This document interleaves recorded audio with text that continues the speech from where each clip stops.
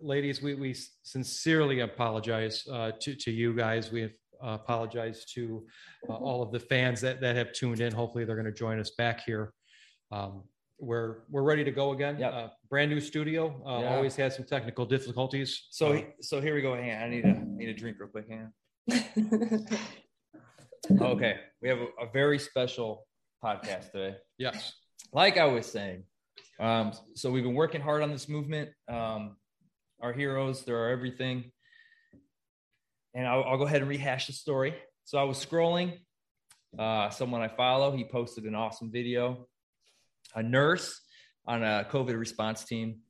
And she had some interesting facts. She laid it all out there. Couldn't be more proud. She's with us. Nicole Whitley, thank you so much for joining us. Hi, thank you for having me. So like I was saying, so the video was up to like 1 million views and it disappeared. She luckily put it over on Rumble.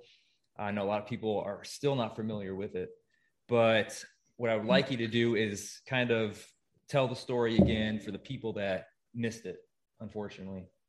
And and it sounds like everybody can hear you in Facebook land right now. Guys, I'm so sorry.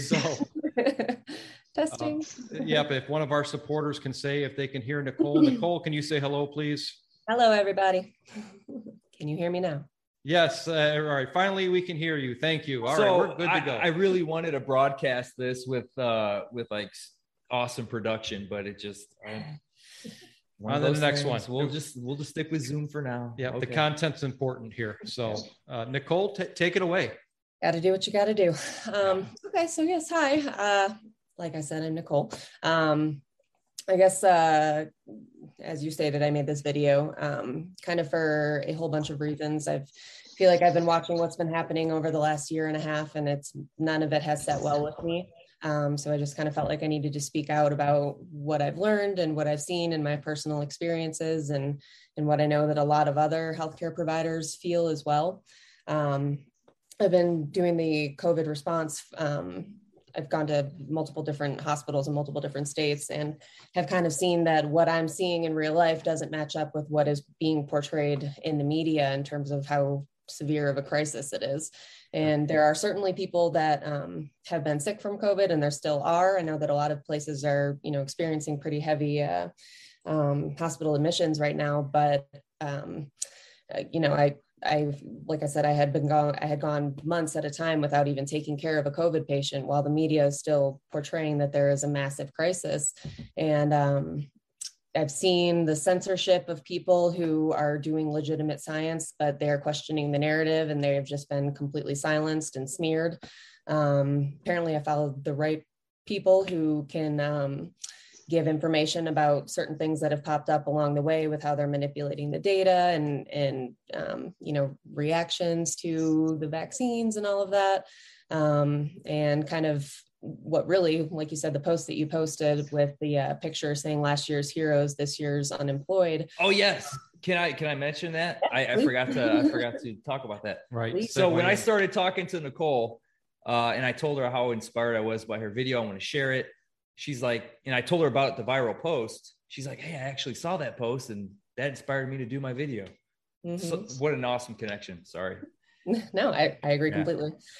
Yeah. But moral of the story is, as more and more of these mandates are coming through, I don't understand. It's completely, I think it's completely unethical that we are, requiring people to keep their job or to, go into indoor dining or any of these things to be part of what is legitimately an experimental vaccine campaign. And it does not sit well with me. And I just felt like I have learned things and have seen things that, I am by no means an expert at anything, but I know a lot about, or I know a little bit about a lot of things. And I just felt like I could put my little voice out there and hopefully get some people to see, another side of things other than what the TV or what the government is telling them. And that post was definitely one of the things that inspired me. But when I listened to that podcast by Joe Rogan, which had an evolutionary biologist and then Dr. Corey as well, he's part of a group of some of the most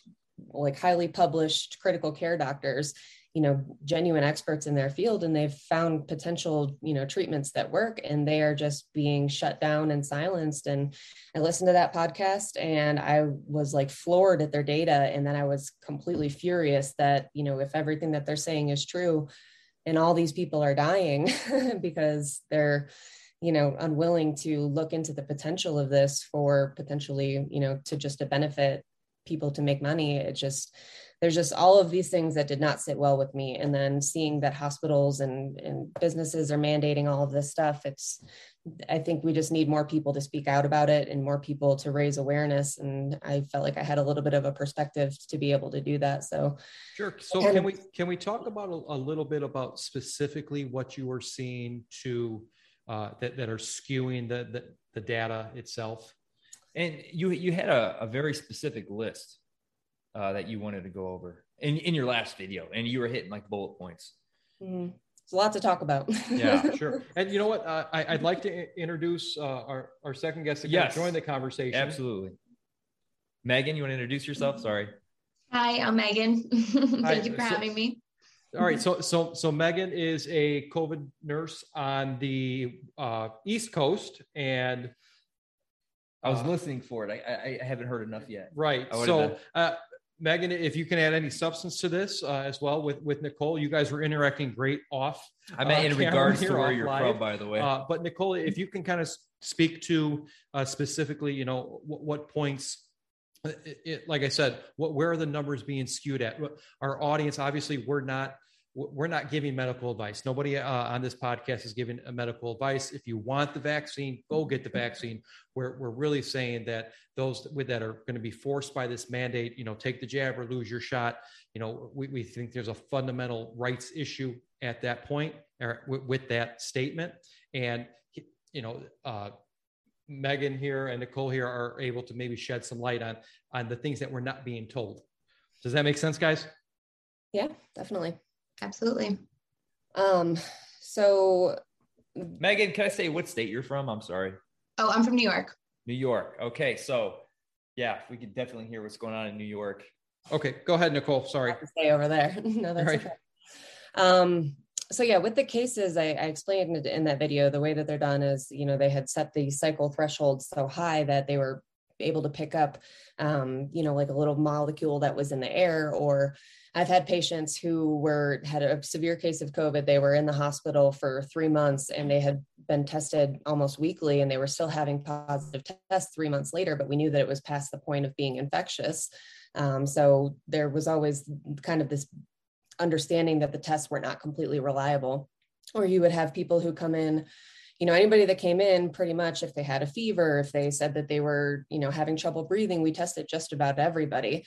And sometimes those popped up positive because they had COVID 3 months ago and they had, incidentally come back positive. The tests, this is pretty well known. The tests they could identify positive cases, but they were also identifying cases that were not people who actually had symptomatic COVID or that, had COVID previously, and they were still coming back positive. And so, like I had stated, if this was a certain individual who had COVID 3 months previously, got readmitted to the hospital and they still turned up positive, that still counts as a positive case, as a hospitalization.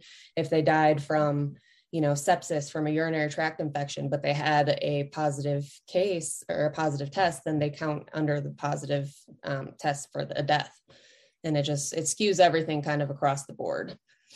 And that's what, we've always thought, was happening, but now we have a little more confirmation. Right. Yeah. And what we don't want to be, and what this podcast isn't, we're not an echo chamber for the far left or the far right. We want to get good information out, solid information out. And obviously we're not being told everything that's going on, right? There's data that we know is being suppressed, but how do you prove that when it's being suppressed, when it's pulled off of the social media platforms, right?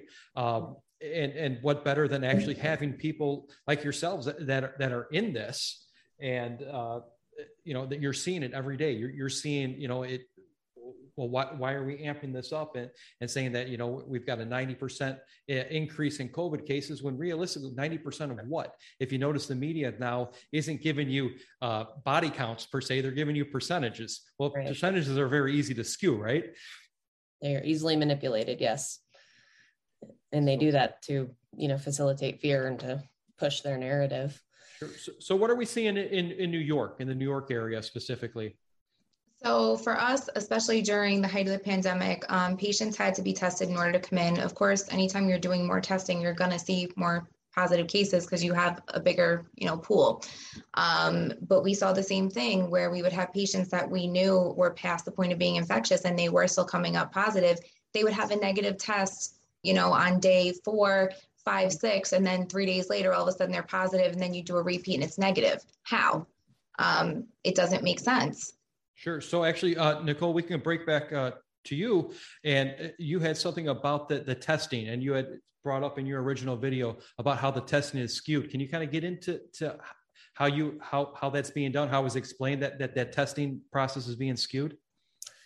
Sure. The PCR test, right? Yeah, the PCR test. They set that kind of it's like a sensitivity test, and they set I'm not sure exactly what the range is, but I know that they had set the cycle threshold somewhere around 40 cycles, which was extremely sensitive. It could pick up things, like we said, somebody who had COVID, months previously, but it was still able to pick it up on those tests.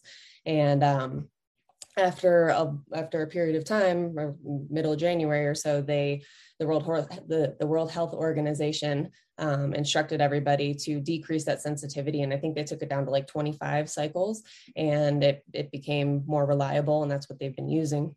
And then recently, the CDC removed the emergency use authorization for that test.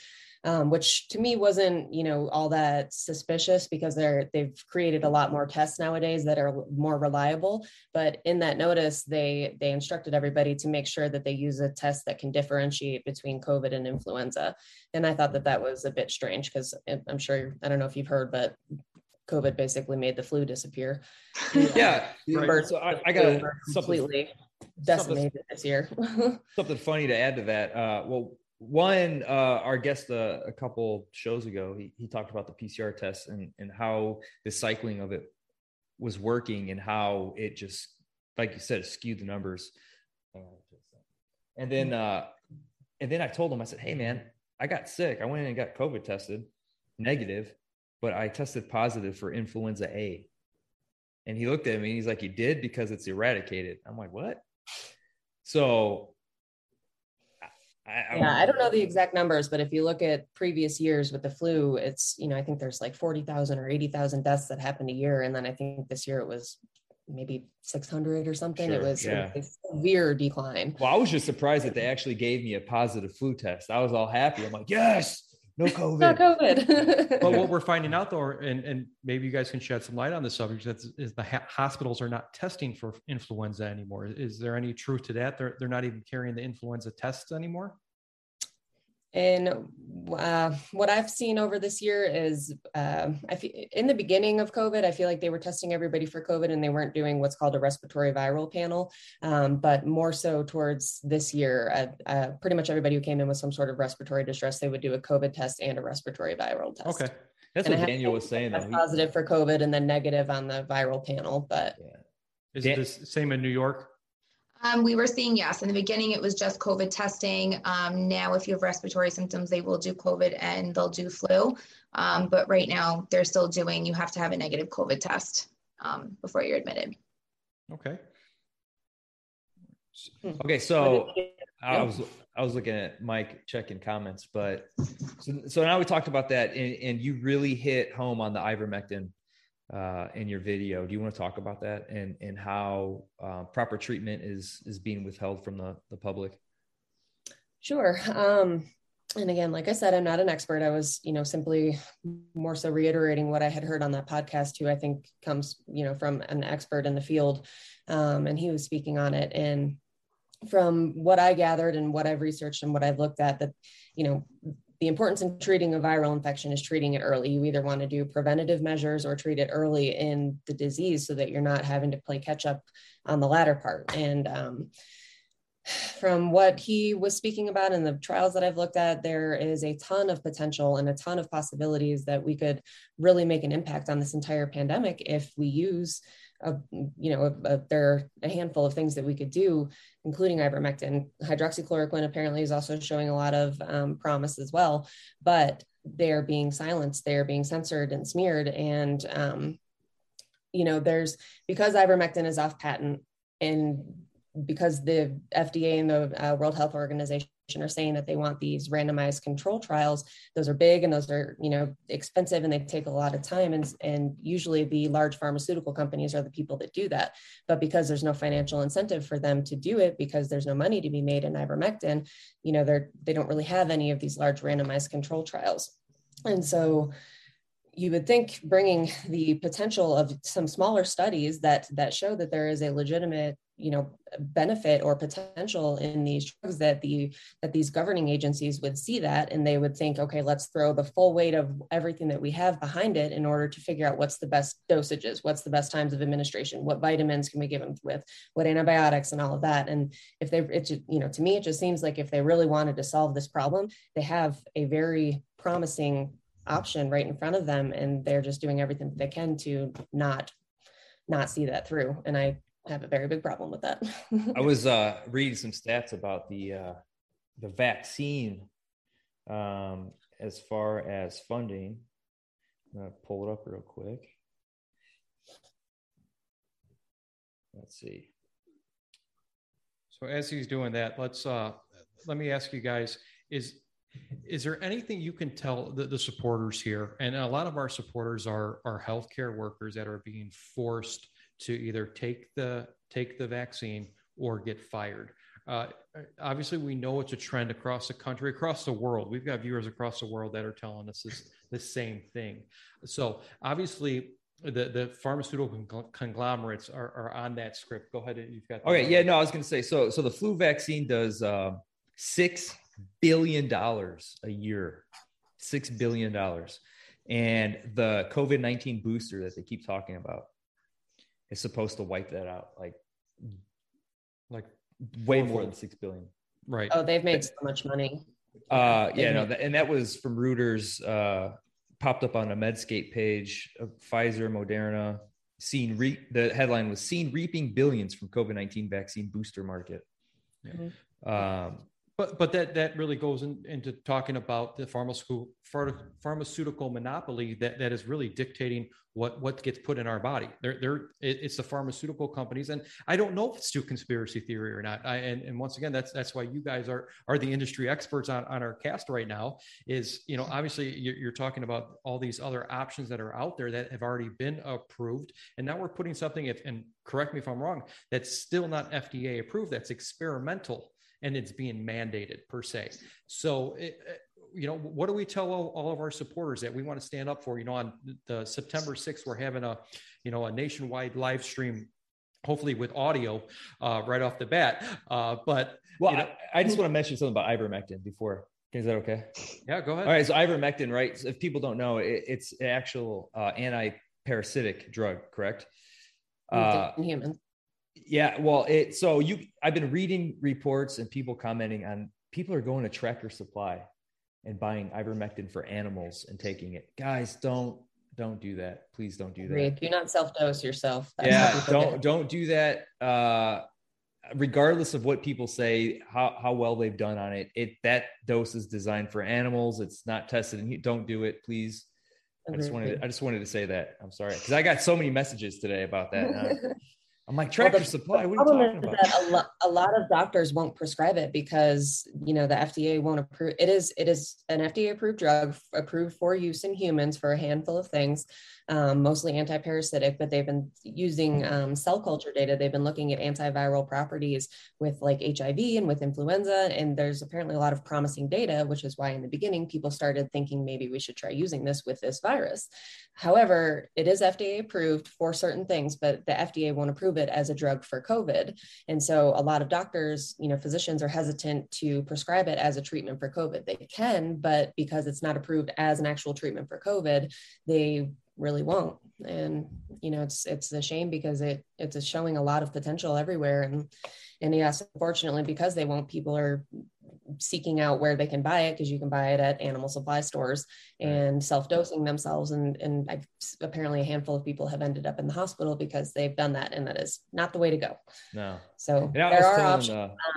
The FLCCC and America's Frontline Doctors, if you look up their website, they have all sorts of information about the benefits of ivermectin, and they do have resources where you can do telehealth phone calls. They have a whole bunch of doctors that you can call that will call you in prescriptions. I've heard they're getting pretty busy, but they do have resources on those two groups' websites that you can access ivermectin prescribed by a doctor.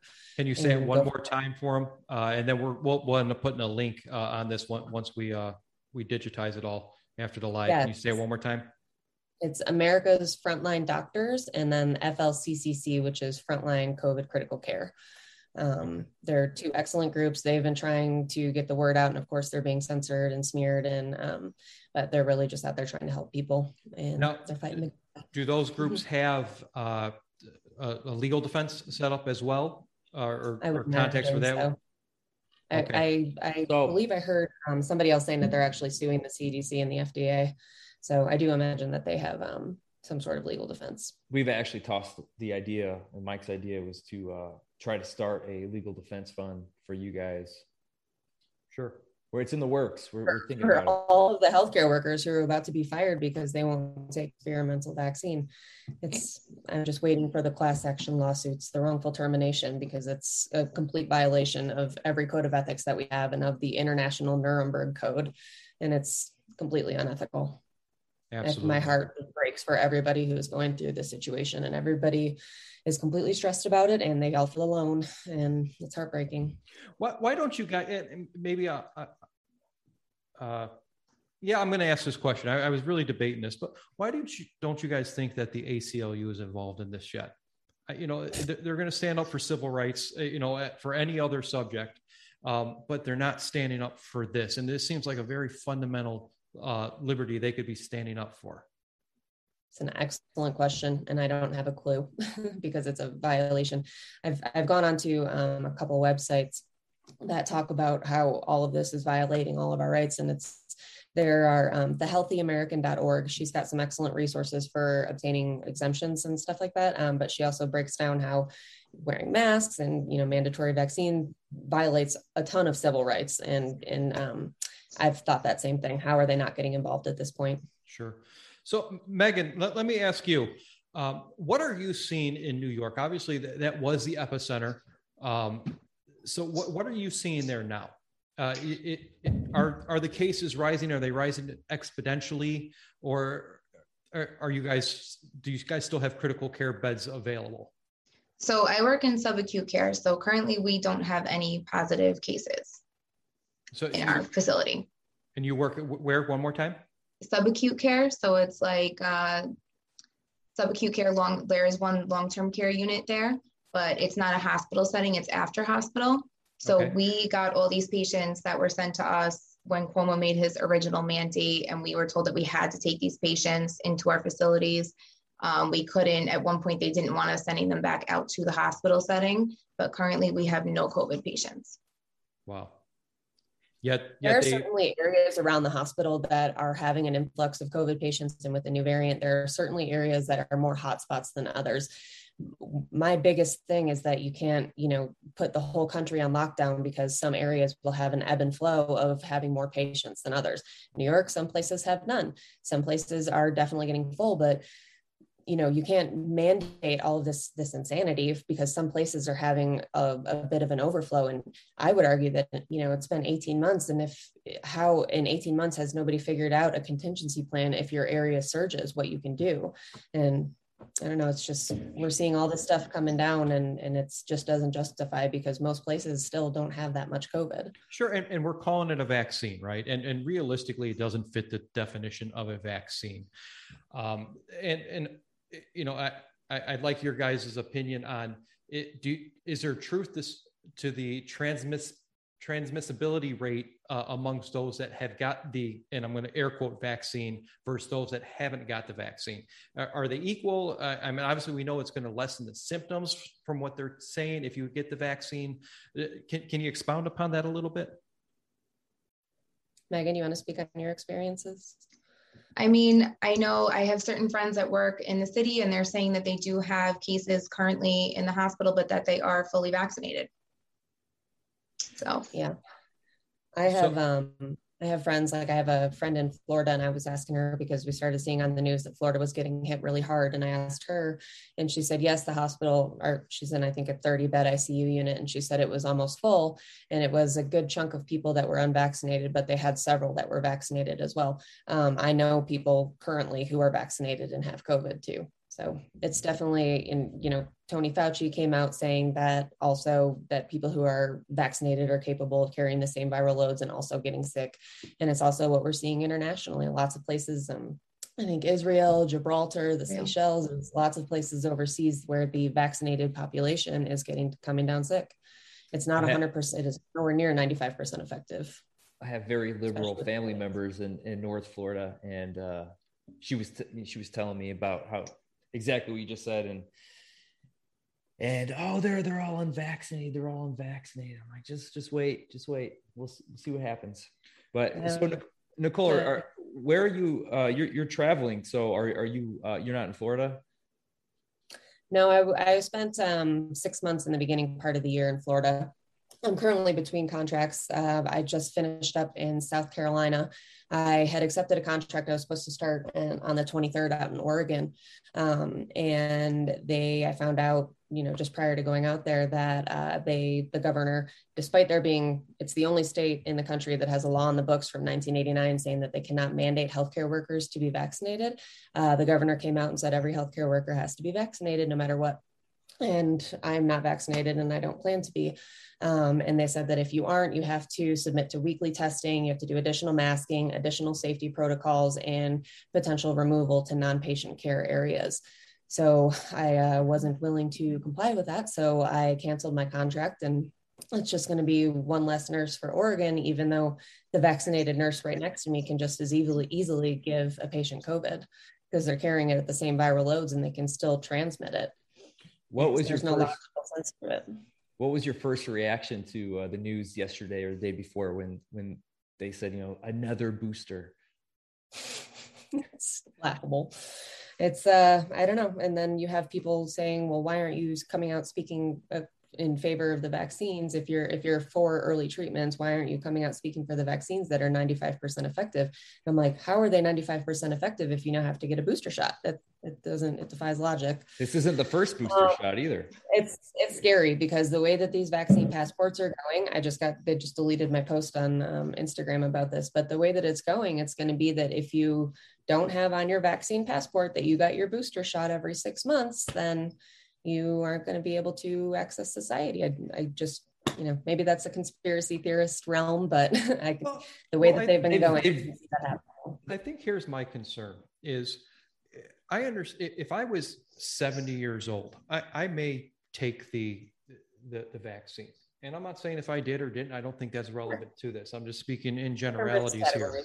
Right. But my concern more so is not necessarily for me, but for if I was to procreate and have a son or a daughter, and generational though after a vaccine, right?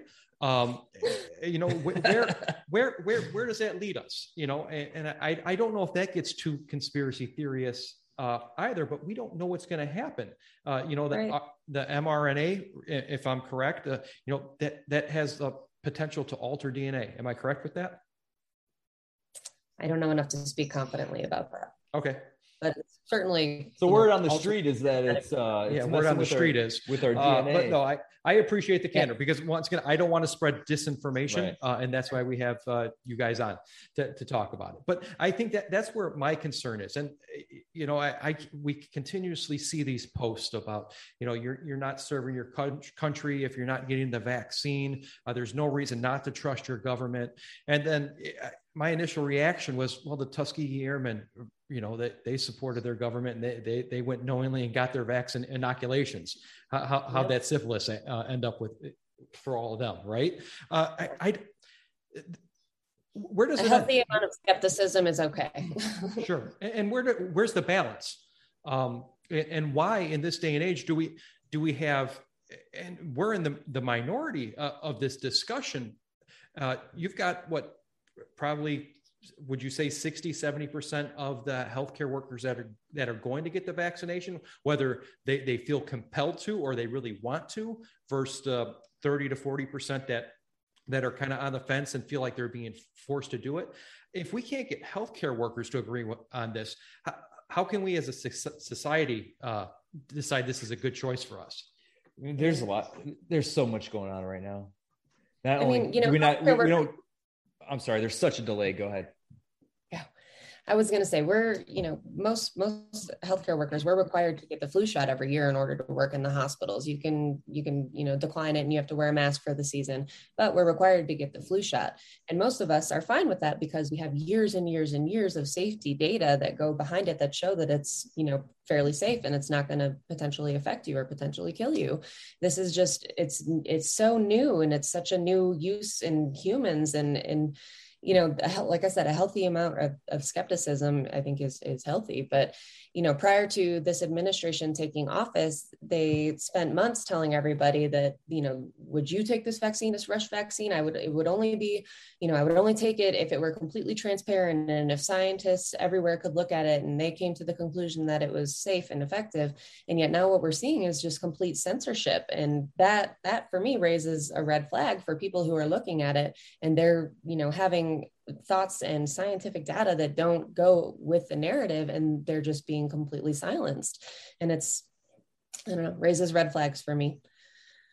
So like you said, years and years and years of data for the flu vaccine, and COVID has never previously to roll out, never tested in humans. In animals ever. It skipped the animal trial, went right to humans. So we're the living experiment.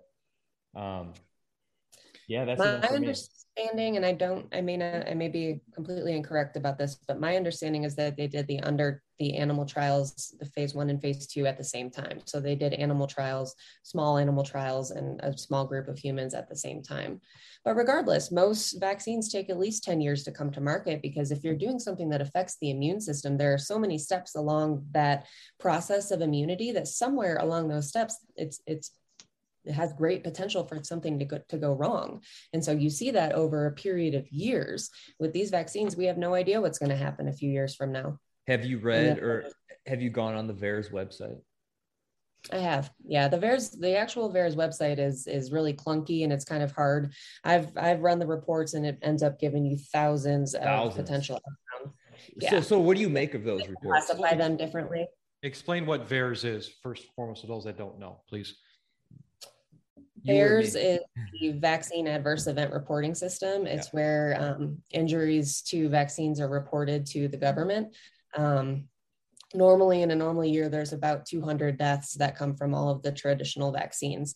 So with this, people and healthcare workers or citizens can go in and report injuries that happen with the vaccines.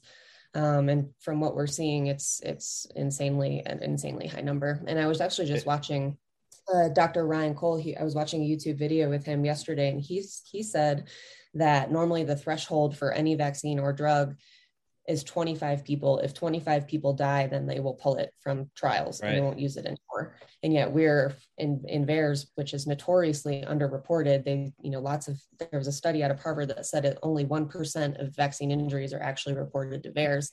And currently I think there's like over 12,000 deaths. So yeah, there's like 100 plus a month on there. Mm-hmm. Yeah, I think they do a data dump every week or two, and they pull out their numbers. But I've heard stories of doctors who put reports in and then they can't find them, like they're wiping the system too. And then what's up there is pretty detailed. Yeah.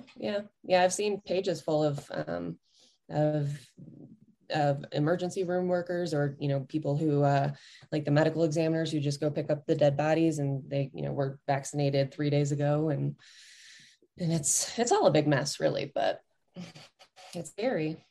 It's scary because they are forcing this experimental vaccine on people who don't want to lose their job, or, not even just healthcare. This is being seen all over every industry, and it's completely unethical. It goes against everything.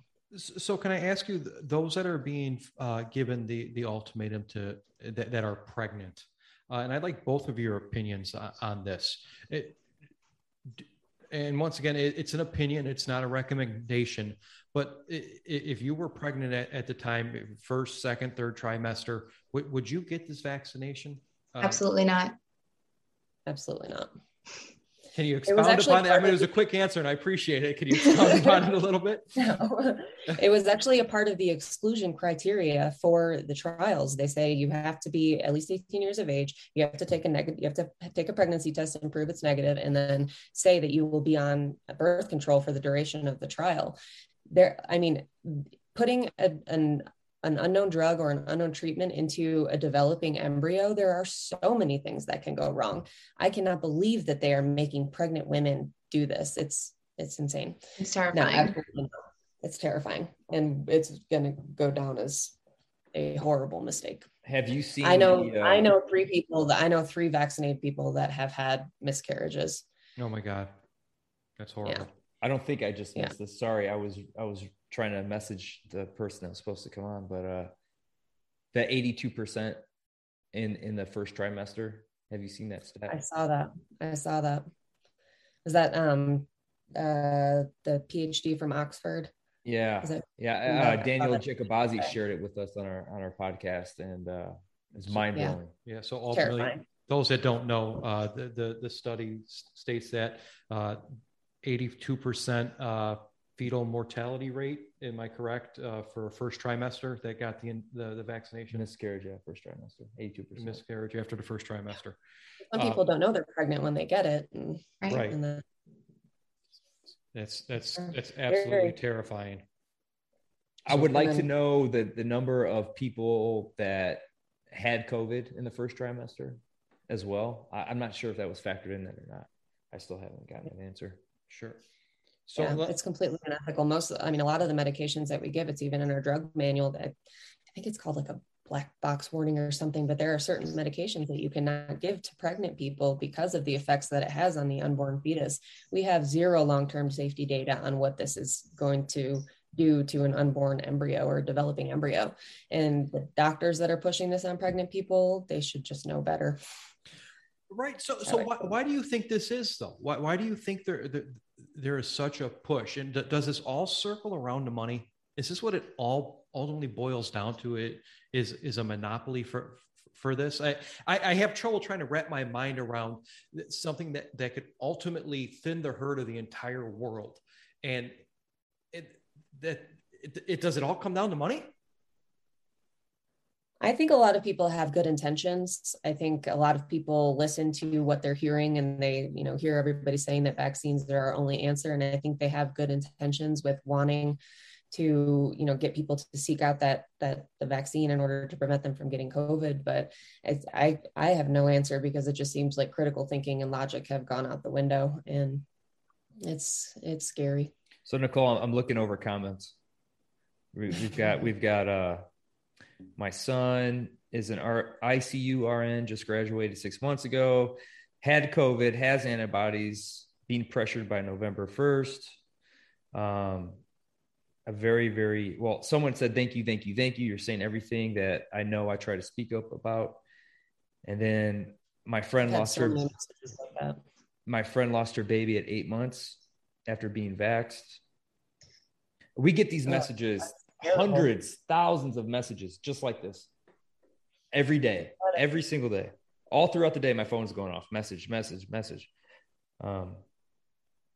And we have a lot of our viewers that it's evil, sinister plans. And I think I think there's a balance. And Nicole, I think you kind of hit the nail on the head here, is that there are well-intentioned people here. And I don't think that all the doctors that are pushing the vaccines are ill-intentioned. But what options are they being given? does everybody serve a master? And then I guess it gets into a higher religious thing that I don't want to get into. Which master do I serve? But what's being, obviously maybe the data they're being given isn't the data that's potentially being suppressed. So where do we find that middle ground? And I think that's what really kind of causes us to take pause is, a podcast like this, this should be all over every news network, not just Fox News. This should be over everything we're talking about should be on CNN, MSNBC, all these networks, but yet we're getting pulled for just talking about it. So I guess that is what makes us take pause. Yeah. Well, I mean, the good news is we're not pulled. Yeah. So after this, we do it right. We do it right. I don't know how, but we do Thanks, it right. Nicole. Thanks, Megan. Yeah. I appreciate that. It was fun. Hey, someone from Florida chimed in and said, the facility I'm at has had 25 COVID patients. All of them are vaccinated. I tested positive 18 weeks after having COVID. I'm a nurse, 33 years. Hello from Florida. Same person. Yeah. It's crazy. It's everywhere. Yeah. I mean, we were tested twice a week, every single week. I've never been positive. I've had 4 antibody tests, all negative, but now I'm being forced to get vaccinated or lose my job. What's your deadline? No, I'm sorry, September 27th. So what action in the New York region is being taken to try to stay of execution, if you will? Now that Cuomo's gone, what's going to happen? Well, I mean, we don't know. This was just a mandate that just came out today for my job. So, we're trying to band together and see what legal resources we can come up with. So anybody that's listening on this podcast that might have some legal resources in New York, please post it in the comments. Once again, we are but a sounding board for this movement. So we don't have all the answers.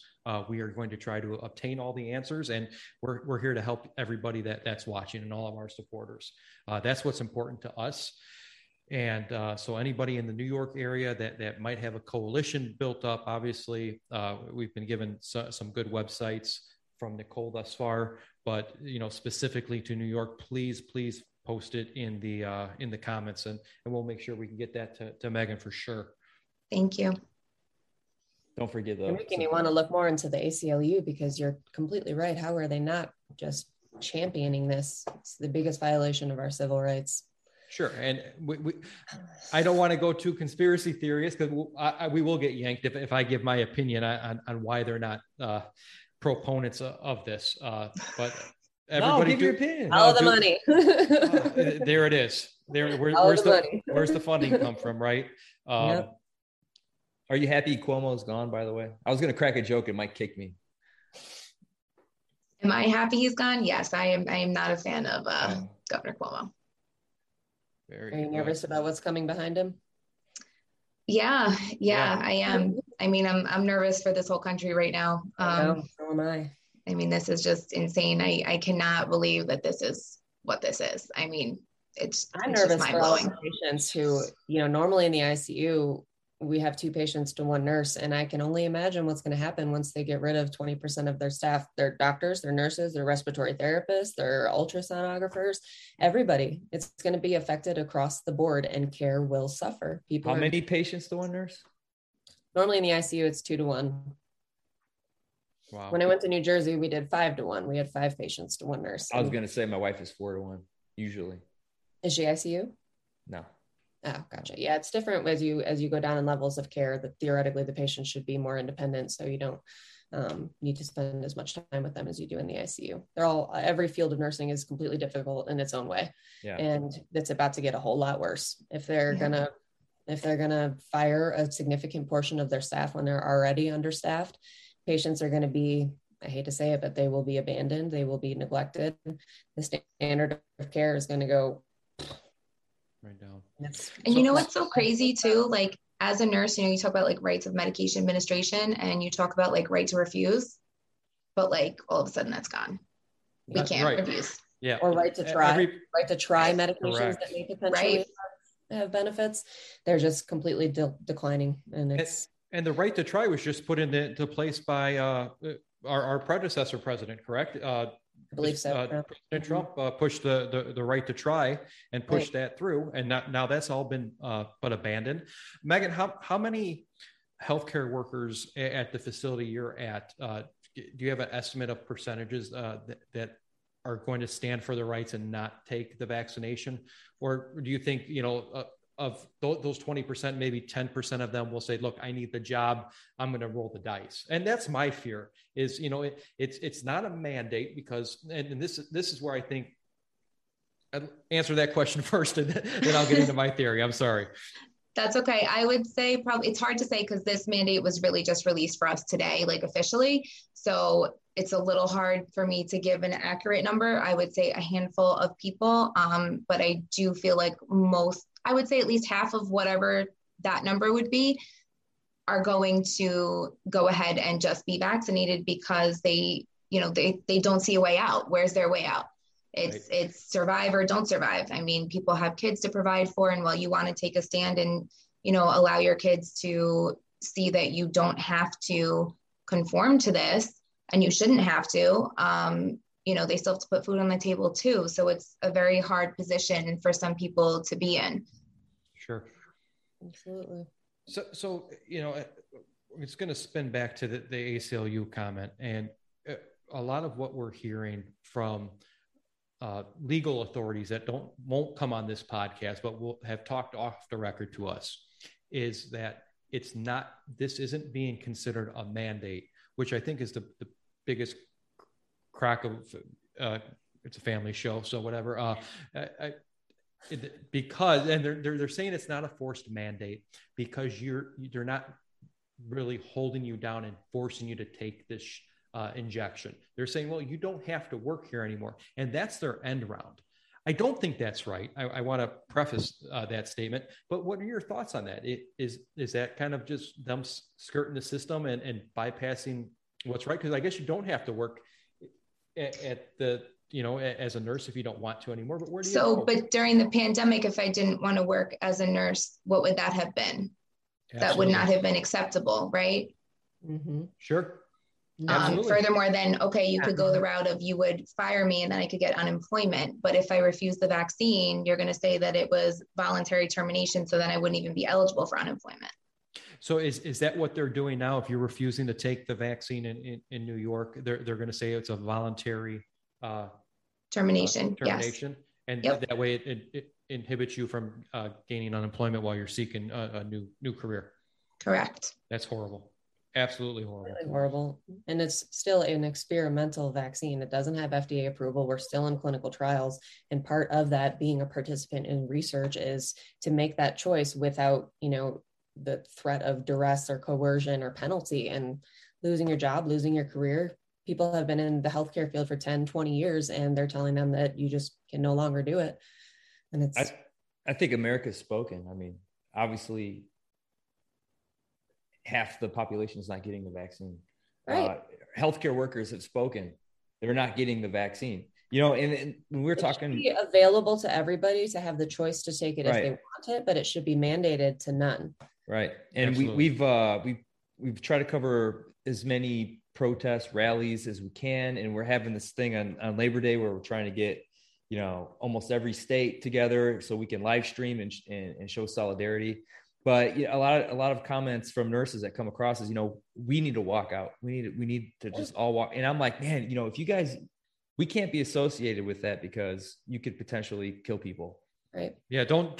Right. I don't think anybody on this cast right now is saying walk out of your job right now. We're not. No. We're not even condoning a nationwide walkout day. What we want to do. Condone a nationwide march on Washington. Right. We're having all these little things all over the place, but I mean, hopefully it's having some effect. But I mean, at what point are they going to hear us? A lot of people are making noise, whether they're vaccinated or unvaccinated. They're saying it shouldn't be mandated. It shouldn't be, forced on people who don't want to take it. We live in a society where we have to accept a certain amount of risk to go, to drive our car. There's a certain amount of risk to step out of your house. There's a certain amount of risk. And it's, that's a choice that everybody should be willing to make. So Nicole, has your life changed since that video? Kind of a little bit, I guess. I've got like about 1 billion unread messages. So if you're listening to this and I haven't answered, I'm sorry. I mean, not really. I would say that I've always been more of like an under the radar, not a social media kind of person. And that's changed. Actually, after all of the drama with the election, I was like, I'm done with social media for the year. I just haven't posted anything. I haven't put up a story. And then, the more and more that I've gotten kind of fired up about everything that's happening right now, I'm like, all right, I'm ready to just go, because we need everybody in this fight that we can get. You had mentioned to me that a big outlet reached out to you. I won't say it if you don't want me to, but what happened with that? I've had a lot of several different organizations and people who are working to put together groups reach out to me, and I am gonna so it's kind of inconvenient timing because I've had this pre-planned trip. I'm in California right now for a friend vacation. And so I've been trying to be present for this, but also give this the attention that it requires. But I'm going in the next couple of days. No, thank you. I'm going to be in the next couple of days putting something out for anybody who wants to be involved, anybody who wants to help on the inside of this. To potentially get some people in places where they can be effective in effecting change. So I will be posting something about that. And if you're in a position where you can help, then I would love for you to reach out to me and we'll go from there. But yeah, absolutely. I've any way we could outlets reach out. I've had one big kind of undercover sort of thing reach out. Yeah. I think I would love to play kind of middleman and connecting people who want to help. That's a big one, by the way. That's a big one, by the way. I know. When you told me that, I was like, oh shit. I know. I was excited. But I definitely going to work on playing middleman to kind of connect some people with some of these organizations where they can really hopefully get some change seen. So this isn't over. And that's the crux of what I'm getting from both of you ladies. This isn't over by far. So for those that are feeling, and Randy kind of hit the nail on the head, we get hundreds, if not thousands of messages a day that are with people that feel hopeless. They feel alone. And, they're emailing 2 guys in Northwest Indiana, telling them that they're feeling alone. And, that's a humbling feeling because we're trying to help much like you're doing, trying to get people together that can make a difference. The 2 of us aren't going to make a difference. The 4 of us aren't going to make a difference, but, millions of followers and you've got a really good idea with a March on Washington. And that's kind of where we were going with what we want to do with the nationwide live stream was have representatives from all 50 states. And we're going to put together the best live stream we can on Labor Day and just show our solidarity, show our support, show that, it's not just one person. We all do stand together. And I think that's the only way the voice will be heard on this. Trying. I've got, same as you guys, I get tons of messages now from people who are thanking me for having a voice and for putting that out there and saying that they feel exactly the same. They've, heard and researched all the same things that I've discussed. They've had the same experiences throughout the pandemic, and yet they feel so alone. They feel like they're the only ones, and they are not by far. And more people need to start talking about it, I think.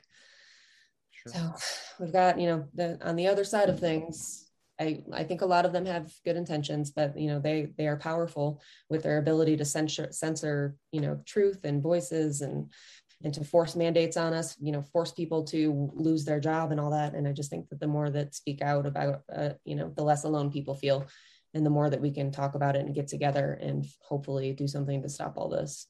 Absolutely. Well, Nicole, I'm pretty sure the person that was supposed to join us is in the same state as you. Oh yeah.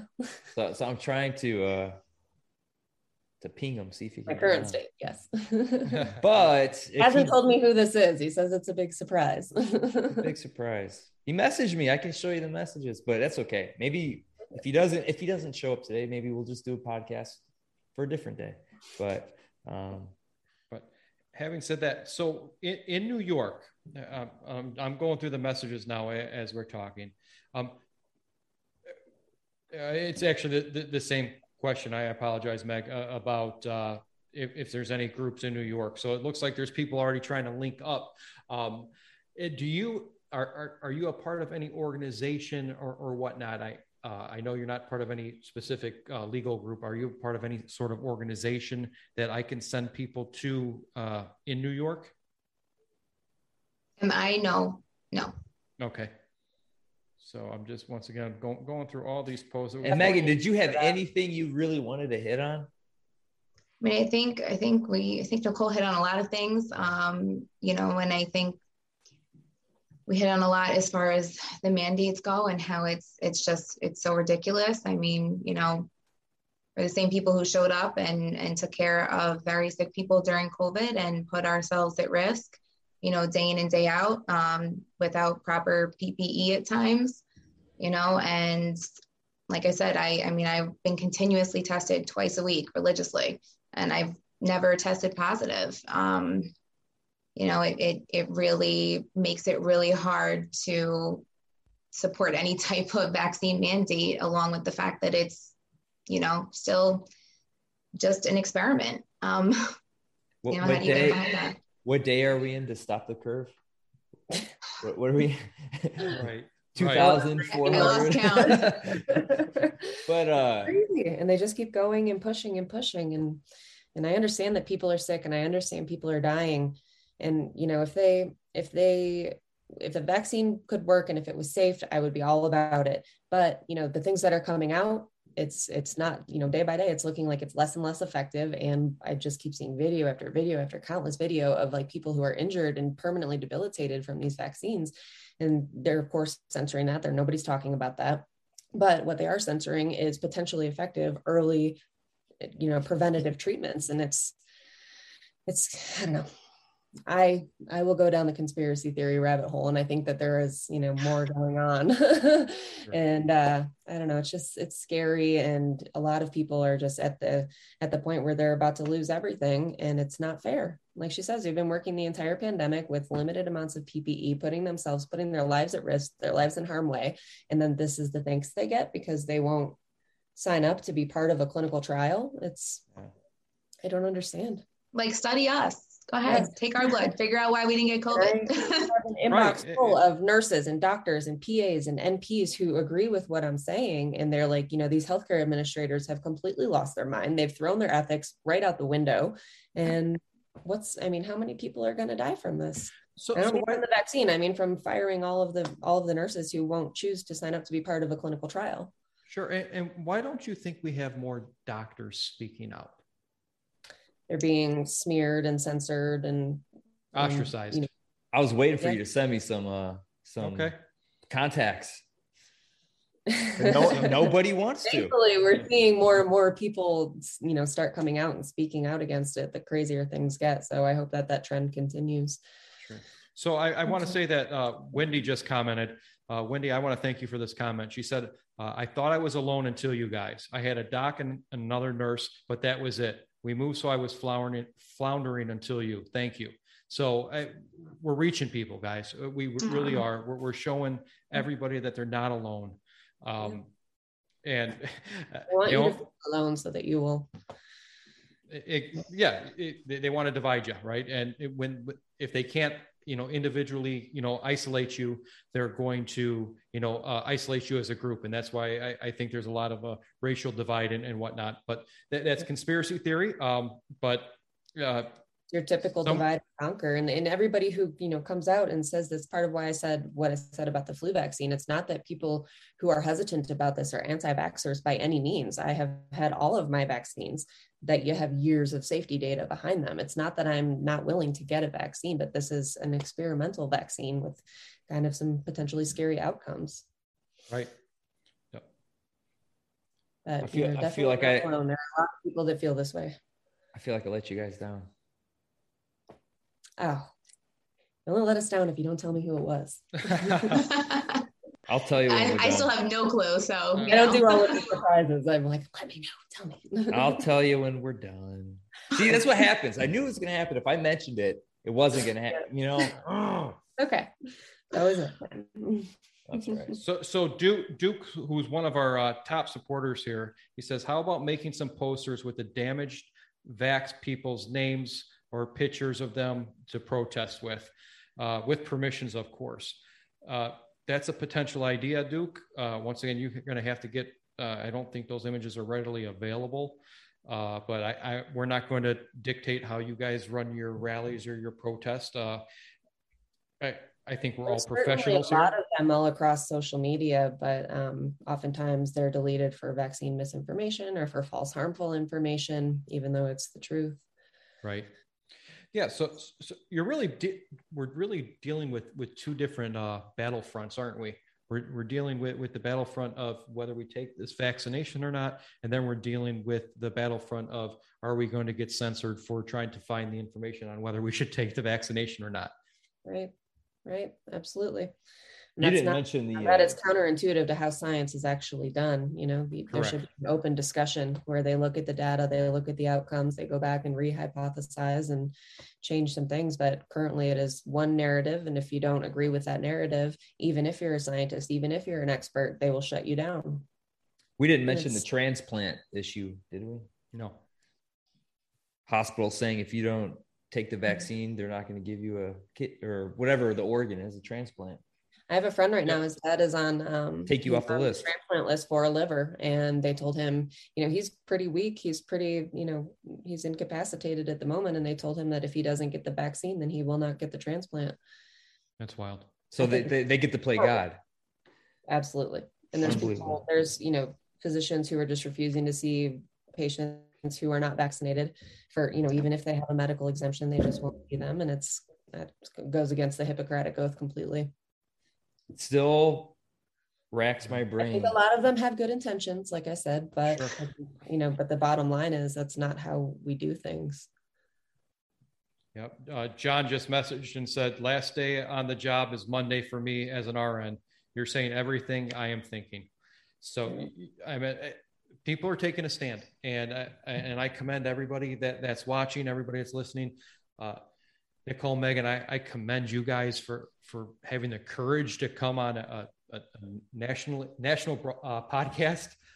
Granted, we're a small one, but we've got a very loyal following in the tens of thousands, and we appreciate you guys, and I thank you for your courage. And if there's anything we can do, please don't hesitate to message us. What's next? That's what I want to know. Yeah, that's a good question. What's next for you guys? Megan? I don't know. Just going to try to do what we can to fight back against this and bring awareness, and so when the deadline, I'm not trying to put you on the spot, and it's not my business or anyone's business, but I'm going to ask the question anyway. When the deadline comes, what's going to happen? I guess I will be asked to leave because I will not be getting vaccinated. Well, I mean, proud of you for standing strong. I mean, right. And you're not alone. We have hundreds and thousands of people that are doing the same thing. I feel sorry. And I think, Nicole, you touched on this. And this is very heartfelt. I feel sorry, not only for the healthcare workers that are going through this, but for the patients that are subsequently going to be left in disarray and not have the proper treatments because of what's being forced upon the healthcare workers. And those that are our patients right now, this should not be a reflection upon the healthcare workers that are deciding not to put this experimental vaccine in their body. This should be taken as a higher establishment power trying to force something experimental on you. And I don't think there's many people that go into healthcare without having the desire to help other people. We want to be there to help other people, but at the end of the day, we are people too, and we have to kind of look out for ourselves. And if it's a choice between doing something that you are completely not comfortable with that could very potentially affect you for the rest of your life versus doing something just because the powers that be say so, it's not that we don't want to be there and care for those people and help the people that need it, but you have to protect yourself as well. Just like you protect patient rights, you have to protect your own rights too. Yeah, absolutely. I want to give a shout out to some folks that are never, ever mentioned in the healthcare industry. Housekeeping. Oh, for sure. I love For that. Heck all yeah. the people in housekeeping. And all the techs or the care partners, whatever they're called, where you're at, I love them. They're saints. Housekeeping. Absolutely. Wherever you're at, we thank you. You're heroes too. For sure. Couldn't do it so- without you. Yeah. So guys, I'm so sorry that you didn't get your surprise today. It's killing me. It's killing me. But hopefully we can arrange it for, and you guys are welcome back. Now that we've got rid of the technical issues, we hope you guys would join us again and keep us updated on your fight. Even it doesn't even have to be a long podcast like this, maybe a 15-20 minute update on what's going on, how we can help get people involved in your areas. You guys are amazing. And I thank you from the bottom of my heart for standing up for this. Thank you. Thank you for having us. I genuinely appreciate the experience. And Megan, I wish you nothing but the best of luck. I hate that everybody is going through this right now, and you're all not alone. That's for sure. It doesn't You're Thank heroes. you. Thank you so much for having us, Nicole. Thank you. Thank you for posting your video, because that's what got all of this going, Definitely struck a nerve with some people. That's, like I said, I've gotten so many messages of people are like, I feel like you interviewed me and you're speaking my thoughts, because so many people feel exactly that way. And it's heartbreaking. Was that YouTube trying to knock in your door there, Nicole? No, that was Just joking. What were you guys talking about? Dinner. You guys were chatting it up before we went live. What the heck were you guys talking about? I couldn't even pay attention because I was. There's a lot to talk about. We're fired up. All right. So your video can't be found anywhere except Rumble right now. You guys, you have to go to. Oh, where's it at? So it was originally posted on this fella here, Mitch_Aguiar2. It's not there. His account's gone. No, it's not. I saw it today and it was still there. His original account got deleted at 320,000 followers, but he created a backup account. Mitch_Aguiar2 is where the original one was posted. I have never been an Instagram person, so I didn't have a platform, but he does. And so we posted it on there and kind of took off from there. So it's on his, I guess, Sebastian Gorka also posted it, but it is on my Rumble for when they do delete it, because. So you're saying it's on Instagram? Mm-hmm. All right. Yep. Okay, hang on a second. I want to find it before you. All right. Nicole's got to go to dinner. All right. I was going to show the camera, but okay. Thank you guys for having me. Thank you. Thank you guys so much. You too. Thank you. Hey, stay in touch. Okay. Thank you. All right. Thank you. Thanks. All right. Bye.